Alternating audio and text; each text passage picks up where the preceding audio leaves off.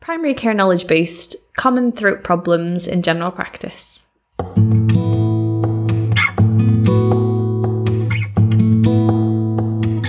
Hello and welcome to Primary Care Knowledge Boost. Today we're talking to the ear, nose and throat consultant, Ms. Sadie Khawaja, about common throat problems that we encounter in general practice. Yes, it's a lot of information in quite a short space of time, but she covers it so well. We talk through right at the beginning what the red flags are for throat problems, which is quite nice to get out of the way. And then we go on to take 3 anonymous and theoretical cases to cover the common problems that we see in general practice, which are a feeling of pain on swallowing, a feeling of a lump in the throat, and unexplained hoarseness. We are back at the end of the episode to share our learning points, of which there are many. So we hope you find this as useful as we did. Super. Hi, everyone. So my name's Sadie Khawaja. I'm an ear, nose and throat consultant based at the Manchester Foundation Trust. And I've been a consultant for, about just coming up to 11 years. In ENT, we do subspecialize. So the areas I like specifically are voices. So I'm quite keen to hear voices and swallowing problems, and then rhinology. So noses and sinuses and how noses work and function. So those are kind of referrals I get. Brilliant. So we thought we'd headline at the start by asking you, what kind of common conditions do you normally see coming through from primary care being referred in? I think we see a lot. It ranges from so in my world, it's voice problems, particularly related to work, post-infections that have just not settled down. And then swallowing is actually a huge gamut of a subject matter because it crosses obviously gastroenterology as well as neurology, as well as ENT, and then falls into the world of community with speech therapy. So it crosses a lot of boundaries, but what we run is a kind of a diagnostic hub for our kind of voice and swallowing centre. I'll say dysphagia, but that is a gamut to cover a huge range of problems with the swallow. And so we assess that in the clinic and advise on the best treatments for it. So like you say, swallowing is a huge topic. We'll kind of focus around different presentations, but before we do start with that, can you talk us through red flags around anything that we're approaching, anything to do with throat problems? So red flag symptoms, they are on the 2-week cancer protocol guidelines. And on there, from the throat point of view, there's a couple. There's one that says any voice problem. Now, previously, normally it says anything lasting longer than 6 weeks is the criteria. But it used to be any person, but they have changed it to over 45. What we were finding is a lot of us will have voice problems. And then if you keep referring for that, it's a huge group. So in the criteria, it's over 45. Again, there is caveats to that. So if somebody's a smoker, drinker, you can drop that number down. And it's persistent is the word I really would look to hear or read. So it's a persistent voice problem, not a one that comes and goes. Comes and goes is more, not to say it's not a problem, but it's not going to be, making me worried. It means that I need to see it probably if it's not settling down. But ones that you need to refer on a 2-week cancer protocol is a persistent, progressive voice problem. Now, do remember that if there's a voice problem, always think about breathing problems and swallowing, because all 3 run together. So the big thing I always teach to juniors is always what we call the triad: voice, airway, and swallowing. So ask all 3, and it actually helps you work together to where is it a problem that's persistent and a problem that needs to be assessed, or is this going to be something that is, a virus that will improve? The other symptoms with the throat specifically are dysphagia, as we've already said. Again, dysphagia has to be persistent and progressive to make it sound sinister. And I think if you just take that history or get the detail in the history. And then severity. I mean, that's the other thing about dysphagia. If they're not eating or can't eat, they're going to lose weight. So you need to know about weight loss. So I'm talking about weight loss where, the trousers don't fit or things are falling off. in a reasonable time period. I'm not talking about 2-year history of weight loss. I'm talking about, a 3 to 6 month history or something. So, if somebody's got dysphagia and it's progressive, you lose weight very quickly, if it's going to be severe.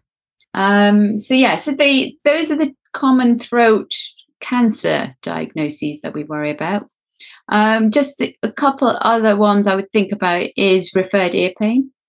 And that is pain that they present with an ear pain with the normal ear looking, no problems with their ears.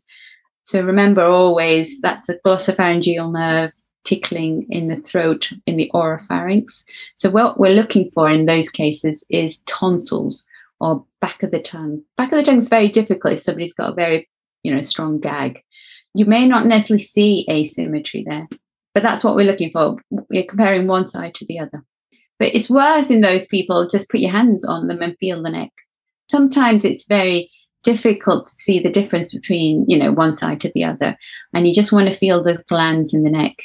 So that's cervical lymphadenopathy or asymmetry on one side, particularly in the corner, right where the angle of the jaw is. Get your finger in there or two and see if you can feel it's the jugular-digastric lymph nodes, the deep node on both sides. In most of us, we will feel it. So I'm not saying, it's when you're looking for asymmetry, so one's bigger than the other. And most nodes in our neck, we are usually happy if it's less than a centimetre or around the centimetre and it's mobile. So anything bigger than a centimetre, it's fixed or hard or craggy or is globular, it's like a squashy feeling or a ball. You're either thinking of malignancy in a kind of cancer way as an SCC, or you're thinking of lymphomas on the other side. But remember, with lymphomas, you're going to have other histories. You've got to look for your B symptoms. So that usually helps. And the age groups are pretty specific as well. Lymphomas generally will present in the lowest bit of the neck. So they usually present slightly differently. SCCs present usually higher up. For example, if you're only feeling and you feel the neck lymphadenopathy, you do have to start thinking, where is it starting off from? Because SCCs are usually either in the head and neck area in the skin. Always remember skin, because I think people always try to think about, this is from the tonsil or the oropharynx, but we do pick up SCCs or, something removed more than a couple of years ago, even 5, and it presents late. And then very, very rarely you get the malignancies are unknown origin, so we never find where it came from. And also occasionally from other specialties. So obviously we get referrals from respiratory, occasionally breast, but I have to say that's pretty rare. So I think that those are the key kind of cancer symptoms and signs I'd be looking for. Neck lumps is slightly different. I mean, we have pretty fixed kind of pathways for those. So when we're talking about neck lumps, we're really only thinking about thyroid, cervical lymphadenopathy that we've already just covered, parotid lumps. I suppose those are your 3. Parotid. But you would refer those in because it's not... Well, actually, some practices generally do have the capability of doing ultrasound, but it's better probably for us to do it because then we have a kind of diagnostic pathways. Because at the moment, what we'd like to do is, if it's a lump, we want to take a sample and we'd like to do that all at once, rather than, it's nice to get the ultrasound done if there's nothing else, it's just a benign thing, that's great. But when it's malignant, sometimes we end up repeating the ultrasound and you just think, if we ever just got them in the beginning, quicker, it would have saved you the hassle of having to do the ultrasound and everything else. One-stop shop, yeah. So I think if you've got a very high suspicion, just get them to us ASAP. That's such a good overview. Thank you for covering that so well, because we love getting the kind of the worrisome things out of the way and kind of thinking about them well. It's interesting with the swallowing difficulties, because I was looking at the NICE guidelines for throat problems or neck problems, and it didn't massively mention the swallowing issues. Is it above the sternal notch, I think was the thing we were always taught, that if a swallowing difficulty is above the sternal notch, then it's ENT 2-week wait, and if it's below the sternal notch, it's gastro. It doesn't really exist because the problem is these are artificial boundaries. It's human.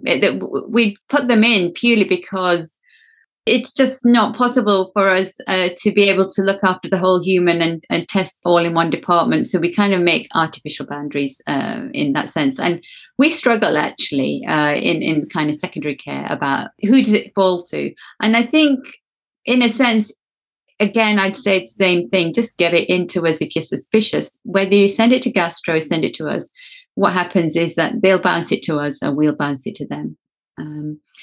Things have moved along, and this is just the other thing I was talking about earlier about technology. And so again, I think within the next couple of years, we will find that I scope in my clinic for my dysphagia patients from the nose down to the stomach. Oh, right. Okay. Now that's because it's all in one. The throat symptoms that they have for the dysphagia, I would say a lot of the time is because of the gullet and the stomach. Now, it may be that, that's unique to my practice. It's not necessarily every place. I think we're moving towards that, but I wouldn't say it's nearly every ENT department. So you may feel it's better just to send it to gastro, and gastro will actually are moving again, definitely in the MFT patch, have moved to scoping all their gastro cases from the nose all the way down to the gullet. It's tolerated better. If you ever looked at what the size of a gastro, I don't know if you guys have ever had a gastroscopy, but it's a good size one. Yeah. And actually my scope is about the 10th of the size of what they would put in. I'm not saying you're not going to be discomfort or anything, but on a relative basis, I think that's where dysphagia diagnostics has moved along too. Be careful though when you say it's all about scoping, because I think we sometimes get led into over investigating with the wrong investigation. If you think about what the gullet is, it's a living structure that is constantly moving, and it's got motility in it. And by just looking with a gastroscope, you're only looking at it as a picture at one point at the day you did it. So you kind of have to really think about the gullet in a kind of functional way. And that means you need to look at it from what we do is called barium swallows. So asking the patient to eat and drink and watch how the food goes down. I wish I could show you those. I wish I could tell your audience how it's. If you ever get the opportunity, do have a look at a video swallow. Yeah, it's very educational. It just summarizes the complexity of the swallow. That's from the mouth down to the gullet opening, but then from the gullet all the way into the stomach and beyond. A lot of the swallowing problems I pick up or I deal with, a lot of it is age related, and I'm going to start on my little bandwagon now, actually, because I'm quite passionate about dysphagia, partly because I think it's underrated. I think the problem is that we all will have dysphagia at some point as we get older, and the consequences. And if you think about all the patients you have in the community that you guys have to look after in the nursing homes, your elderly patients, all getting what they all call community chest infection. Actually, what it is that a lot of the patients are having what we call pre-morbid dysphagia. So symptoms of dysphagia, or aspiration. They will cough, or we all do a little cough when the food goes down the wrong way, but they get to the point where they're coughing or they're silently aspirating. And actually, the only way you're picking it up is with chest infections. If there's one thing I would love you guys to do, is probably have that community. I'm assuming you have got it. The community speech therapist, and really get your patients assessed by them. I'm sure they do actually, so I'm not probably saying anything new. Particularly think about it if you're having to be called for kind of patients in the nursing homes or even at home, and they're getting chest infections. Just think about it. What's their swallow like? Are they coughing and choking on their tablets or sticking? There's a nice EAT 10 score I would recommend. So if you just Google EAT, as in EAT 10, it's scored out of 10. But anything above 3 is suggestive of something that needs investigating, shall we say, or referral to a speech therapist. That's really useful. Thank you. Yeah, to make that link quicker than we might. Yeah. So we thought we'd test you with some cases just to kind of just to see how you'd tackle different presentations that we might see in general practice. So we've got a couple of anonymous cases. So first of all, it's 50-year-old Michael. So he came into the practice to see us, and he was complaining of pain when he was swallowing. So his only past medical history is of a body mass index of 29, so classed as obese, and he's had on and off use of omeprazole for reflux symptoms throughout the past couple of years. He's got no nasal or sinus symptoms, and he doesn't take any regular medications. So where would you go with that case? Yeah, sure. I mean, just one step. And I need a little bit more information. Probably things that I would also add on is just what their job is, if he's working. Because one of the things I think we have to recognize is lifestyle of how we eat, actually. And you find especially if he's a night worker, we're very erratic with our eating. We all will have some element of dyspepsia, whether we want to admit it or not. I think a lot of patients go, I'm fine. So I think there's a little bit of delving into occupation, lifestyle. And then I would move into kind of just the detail again, like I said at the beginning. When he's saying, do differentiate between dysphagia, which is difficulty in swallowing, and what I said before, progressiveness and weight loss and everything. So I pigeonhole that to one side. If he says no to any of that, then I'm thinking, well, I'm not worrying about you. It doesn't mean that your symptoms aren't there. It's just they're not going to be things that I'm going to be referring to you urgently. So going back to pain. Now, this is an interesting thing. Now, to have pain, you've got to have pain fibers. And if you try and think about where your pain fibers are, where are we most sensitized? We are actually sensitized a lot in the back of our mouth, or in our mouth, or in our oropharynx, so where the tonsils sit. Particularly because there's a gag reflex there that has to sense whatever you're putting in your mouth, and then either decide to let it pass down into the gullet, or say, no, you're going out, so checking it out again. So it's highly innervated, and that's usually with the pharyngeal plexus that we have. As the food goes down into beginning of the gullet, so not quite into the gullet yet, so the voice box has moved out of the way, it's the second part of the swallow has now is set into action. There isn't, the main driver down there is the vagal nerve. And the vagal nerve actually works on the cough reflex. So it's a different reflex. So if it's going in the wrong way, it will set you off in a cough. It's not actually going to give you pain. And this is a funny bit, because when you actually ask the person, where is it, that pain, he will find it very difficult to put one finger on the spot. Yeah. So it's a very different history. So first of all, we've taken out the kind of sinister bit of it. So what we want to know from the pain, is it actually pain? Because, define what you mean by pain. Is it actually the word discomfort? Because what you'll find with a lot of them is that they can eat. If it was pain, why is he still eating? If it's discomfort, that's different. That means that there's something different, or something feels different, but it's not stopping him eating and drinking. So then that's my second point. So the point being that I suspect it's not painful. It's more of a discomfort.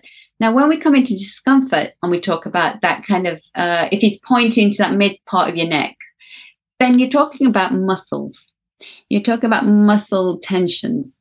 And muscle tension is a big thing in what we do a lot of, because if you think of your larynx and the top end, well, talk about your tube, your swallowing tube, they're all a bunch of muscles, all innervated to do a certain action.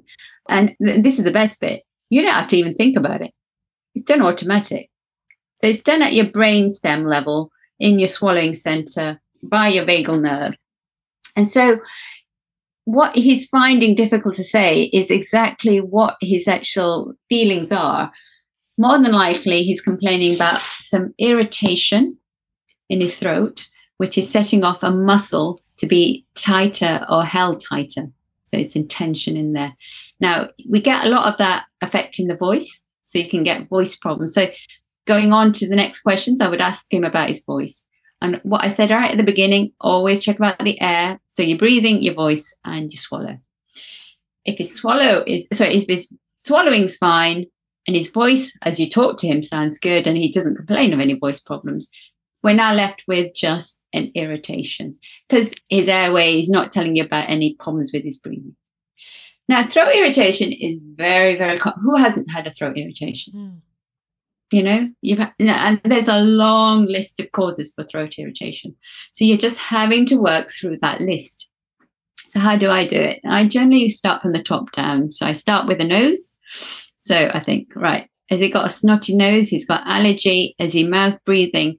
Is he sending gunk down the throat? Is that irritating his throat? So you just need to go through that nasal history to rule out, is it a nasal cause?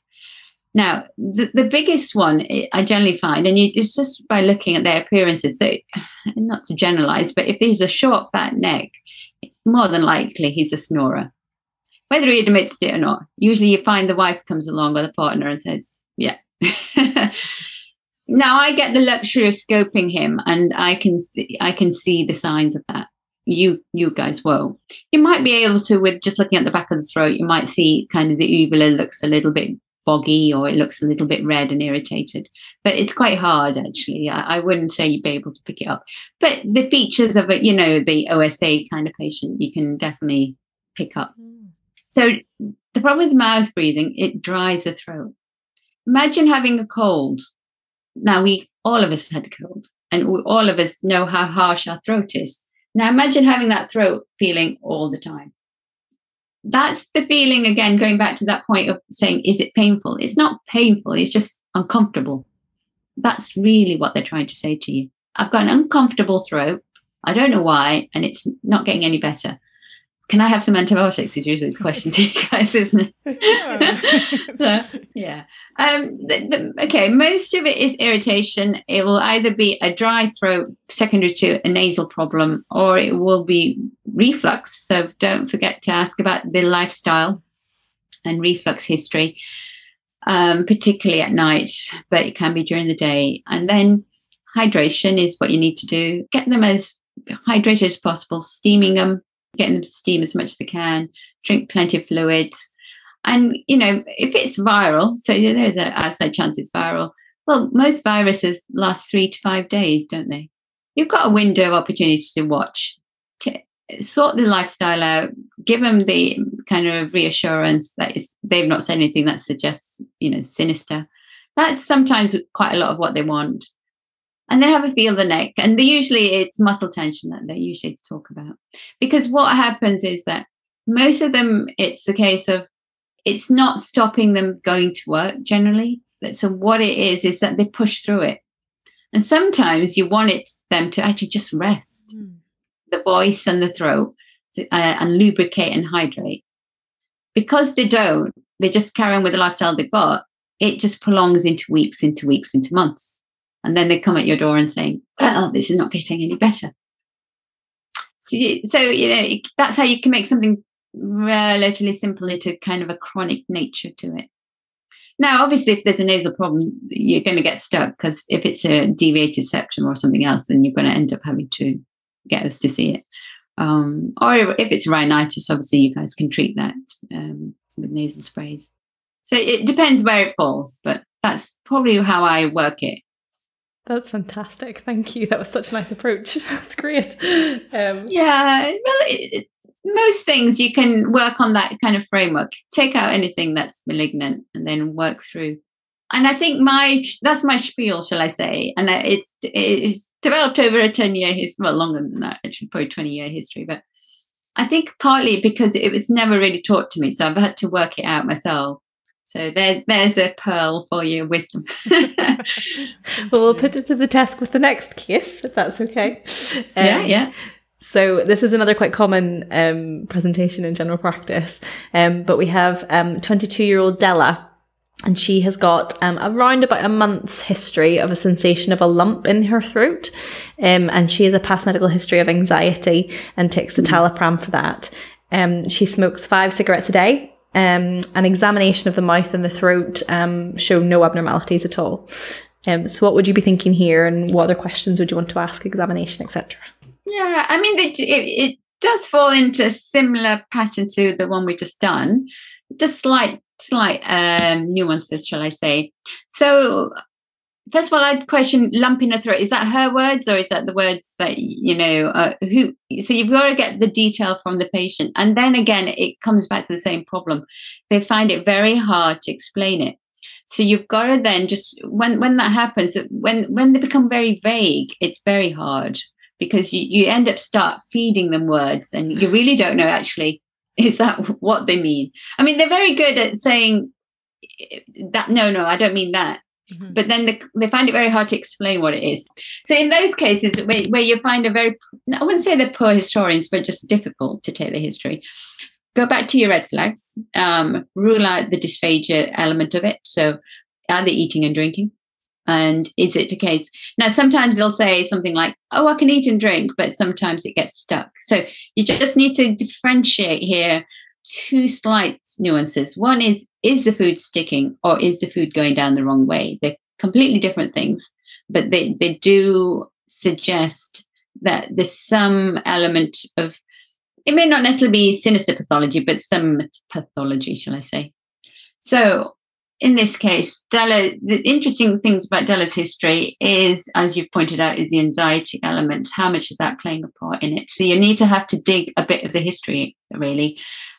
When's this all started? What was the issue? Was there an issue?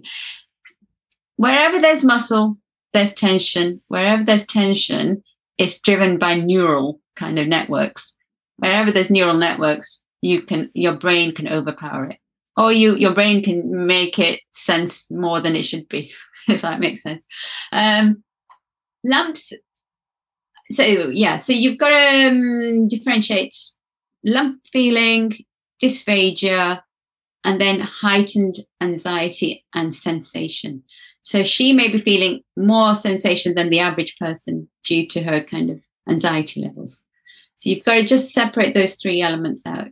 Let's assume there's no true dysphagia, so we're not worrying about her. Let's assume that her swallow in principle is fine, so she's not choking, she's not giving any kind of food sticking.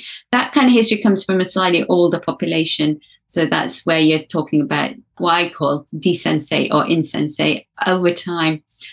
I'm just going to divert for a second to say, as much as we lose our vision with age and our hearing and our smell, we lose our sensation. And now sensation as we speak on the fingers and stuff, but similarly on the inside of our throats as well.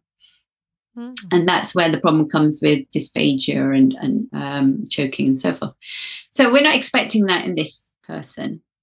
I'm going to park again dysphagia for the moment, because it brings in lots of other questions about the lower gut and the mid gut and so forth, which are relevant if she was complaining of food sticking or food going down and then giving spasms in a gullet and things like that. Any of those gullet symptoms, you do need to refer them on to gastro, because it's not something I would necessarily be able to deal with, and it's probably best for them. If we assume dysphagia is that there isn't any problems with dysphagia, then we're assuming this is more a heightened sensation. Just a couple of things to check, really. Just make sure when they're saying lump feeling in the throat, they're not talking about lumps on the outside of the throat. Need to think about and feel the neck, make sure, especially if she's anxious, you've done a thyroid function test and you felt the neck to make sure there's no enlarged thyroid. Sometimes you can get an enlarged thyroid, which then isn't visible on its, so it takes up space in front of your larynx, but when it grows, it can grow downwards. Or around the side. And so you may not necessarily feel the thyroid as a lump on the surface, as in when you put your fingers on there, but sometimes you do occasionally get the growth is further down. And so I wouldn't necessarily say, no, I can't feel a thyroid, that's it. This is one of those where you have got the opportunity, if you've got the availability of ultrasound, to consider it. If they're pointing to the area of where the thyroid sits, that's the main thing you need to get from the history and examine them as well from that point of view. I think those are probably the avenues I'd go down. Yeah, so it'd be either gastro if they're gastric symptoms, thyroid lump if it's anxiety and it's something palpable, and then dysphagia specifically, then you'd really want to make sure it's gastro for that as well. It's interesting with there's GP guidelines that came out about the sensation of a lump in the throat with Globus, and they were talking about that we think there's probably more silent reflux involved than we might have otherwise. So like you were saying with some of the gastro symptoms, so that I was just thinking with Della, I'd written it as a kind of like, oh, you know, she's taking citalopram, she might have a little bit more acid in her tummy as well. And then, but also she's anxious, and so it just thought I'd throw all the differentials in. No, that's great. Actually, it does, you're right. As I said, you know, if there's gastric symptoms, you're doing, okay, so the evidence isn't very strong. And so there was a TOPIC trial, which I think is about to be published, or it did get published finally, which we got involved with, which was to look at the role of PPIs in basic patients with Globus symptoms, basically. Yeah. And there was no evidence for it. Now, it doesn't mean some patients aren't having reflux symptoms. Yeah. Or refluxate, shall we say, rather than specifically as acid. You can get bile as well. And so another study just about to start is looking at Gaviscon Advance, or an alginate. So in sense that it covers both sides, the pepsin, it'll cover the pepsin element as well as the acid, and any bile as well if it's coming that far up. We'll see, I suppose, is the answer to the question of whether it's really useful or not. You can do trials, and I don't have any problems. Sometimes I say to patients, I don't know if it'll work. What you shouldn't do is leave it never ending. I think if you say to them, it's a trial and it's 6 weeks, and we're going to go high dose. So if it's going to work, it's going to work. If it's not, it's not. Yeah. If you kind of set the scene beforehand, then it's, you know, sometimes they'll come back going, it really worked. And you're going, that's good. You know. But yeah, you put it in the context of why you're doing it, how you're doing, how long you're going to do it for, what you think's the outcome going to be, and what's your, you know, if it doesn't work, what else are you going to do? So I you know, in Della's case, you might say, you know, you've ruled out anything malignant. You think it's more gastric related. But as I said, anxiety stuff, just, you're right. It could be gastric or it could be neck lump. And is there any, if it does look like it is just that heightened sensation, PPI hasn't worked if we've tried it, is there any management specifically that we can do in primary care for these patients? So there was a study looking at muscle tension, releasing muscle tension, because that's what it is. And when I feel the neck and I feel tension throughout, I generally would say to patients, you know, if you've got access to neck massaging or getting somewhere where you can get some tension release, then do that. I mean, be mindful, actually, it gets, not to complicate people, but I had one recently where it's, you know, the history was that she actually had some previous cervical injury. And that's left her with a kind of holding tension on more on one side than the other, which then spread around to the anterior neck. And that's where her kind of discomfort was coming from. She was referred to ENT, obviously, because it was in the throat and the neck, but she didn't have any red flag symptoms, no dysphagia symptoms. Scope was normal. And, you know, when you felt the neck, it's where the tension was. So, yeah, so you can do, if everything else is ruled out, you can ask them to see if they can do some massaging or relaxations of the neck. So we have our last case. So 42-year-old Jared, he's had a 3-week history of a hoarse voice. Initially, when it started, he felt like he had a cold, some coryzal symptoms, but that recovered. And though he still feels a little bit run down, his cold has settled. He's got a past medical history of obstructive sleep apnea and type 1 diabetes. Oh, gosh. Oh, yeah. I mean, just going back to hoarseness, what did we say? We need it to be persistent and progressive, really, is what I'd be looking for. Again, go back to the triad, so check about the swallowing, check about the airway. And then I would want to know a little bit more about smoking and alcohol history. And so if it's a smoker and a persistent voice change, then you need to send it to us. We just need to scope them. As an urgent suspected cancer referral. Yeah. If there was a non-smoker, it's less likely. particularly for cord level hoarseness, it has to be smoking for a while to get changes on the vocal cords. But, genetics, you never know. So I think anything persistent, just always get it checked out. The other thing about his hoarseness, I think if the OSA, just going back to what we said earlier, he would be a dry throat. You just get the rest of that history. So it'll be kind of a chronic pharyngitis is probably what he's complaining about. So that's a dry, irritated throat because he's snoring most nights. And it will be a muscle tension dysphonia is most likely. Now, muscle tension dysphonia, the key things that are different compared to a malignant one. So malignant change on the voice, once it's changed, it's changed. It's not going back. It won't have a good day or a bad day. It's just bad. Rather than a muscle tension dysphonia, when they relax or they've rested the voice, it actually sounds back to normal, but then it quickly goes back into feeling hoarse again. If it's a problem, specifically with him throat drying out overnight, you might find that in the morning it's very dry and harsh and husky until he starts lubricating, whether by drinking a cup of tea or coffee or whatever, or steaming in the shower, and then it sounds a little bit better. And then he falls into kind of, the voice sounds okay for a couple of hours, and then because it's starting to dry up again, it starts to start going squeezing. And what do we all like doing? We all love to talk. So what happens is that you push the voice out and it starts to squeak like that. So, and it's a lot of effort actually, but it also puts a lot of strain on the voice box. And so you just need to crack that cycle because he's just going to keep going round and round and round.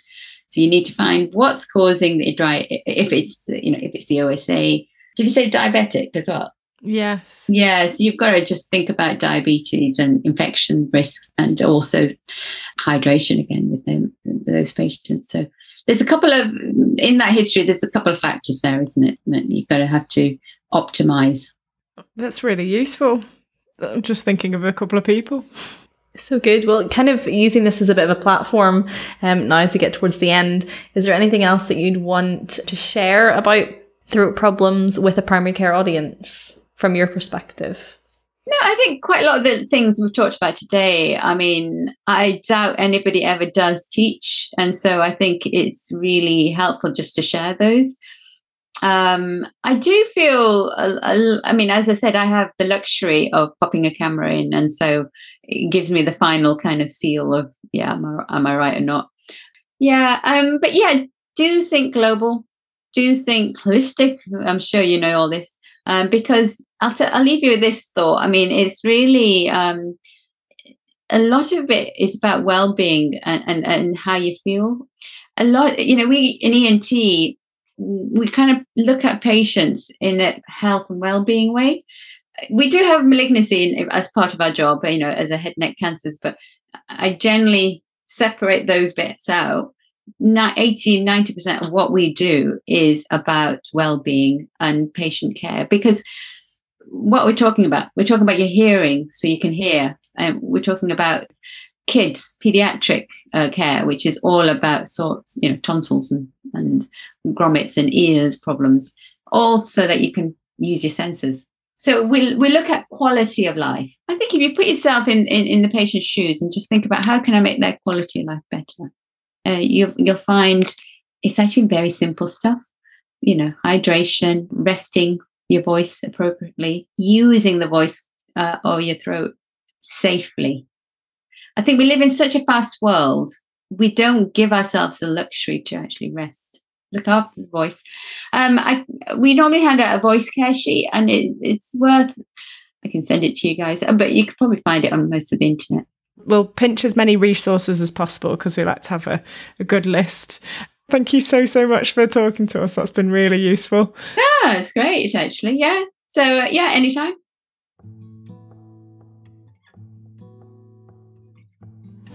So, Lisa, that was amazing. That was an amazing talk. What did you take away from it? Oh, there were so many different bits. There was so much information.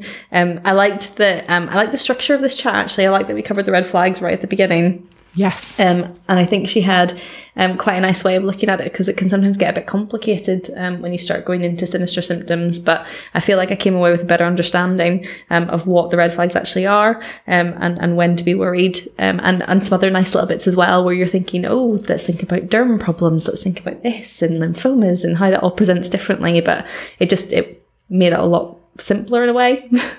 Yeah, I think when you're talking to experienced people about the red flags and they're drawing upon their experiences to describe some of the symptoms, I think that, for me, that it really helps it stick in my head a lot more, especially because, you're examining necks quite a lot, and it's quite good to go through a few other different nuances of the red flags rather than, the quite brief guidelines that you might see.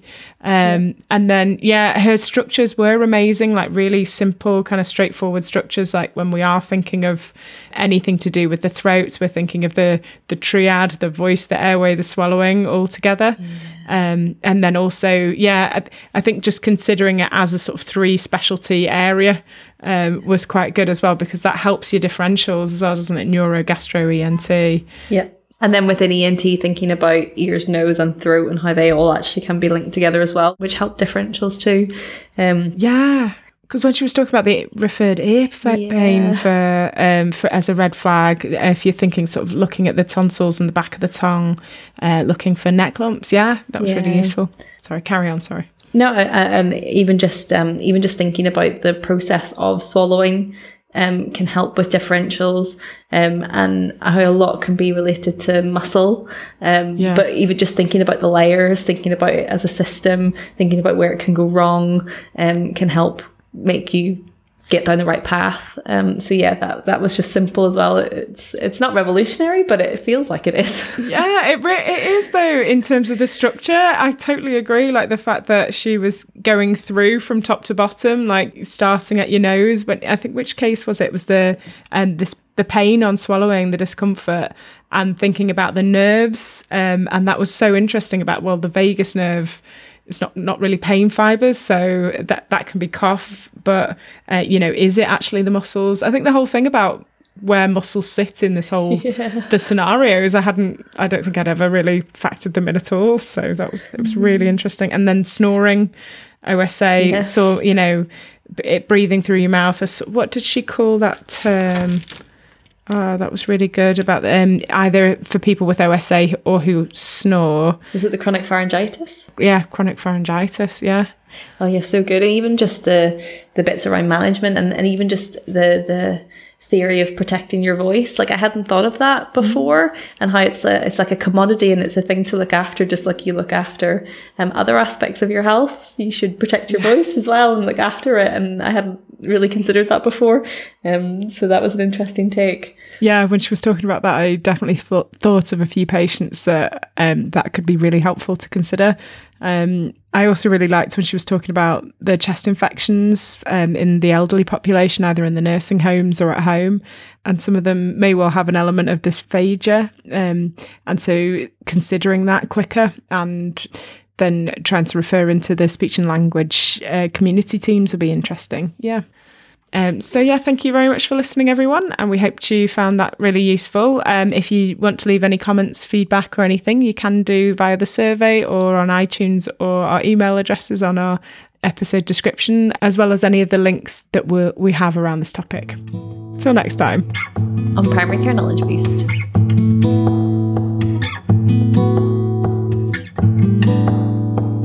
This podcast has been able to continue to date due to the support of GP Excellence, Wigan Borough CCG, Greater Manchester Training Hub and the GP Fellowship Programme, as well as Greater Manchester Health and Social Care Partnership. Just a friendly reminder that these podcasts are for healthcare professional education and shouldn't be used for medical advice by the general public. They were recorded in 2023. Guidelines can vary by location as well as over time, so always check for up-to-date local and national guidelines before making treatment decisions. The content is based on our interviewees' opinion and interpretation of current best practice. It's your responsibility to use your clinical judgment before applying or relying on information solely from this podcast.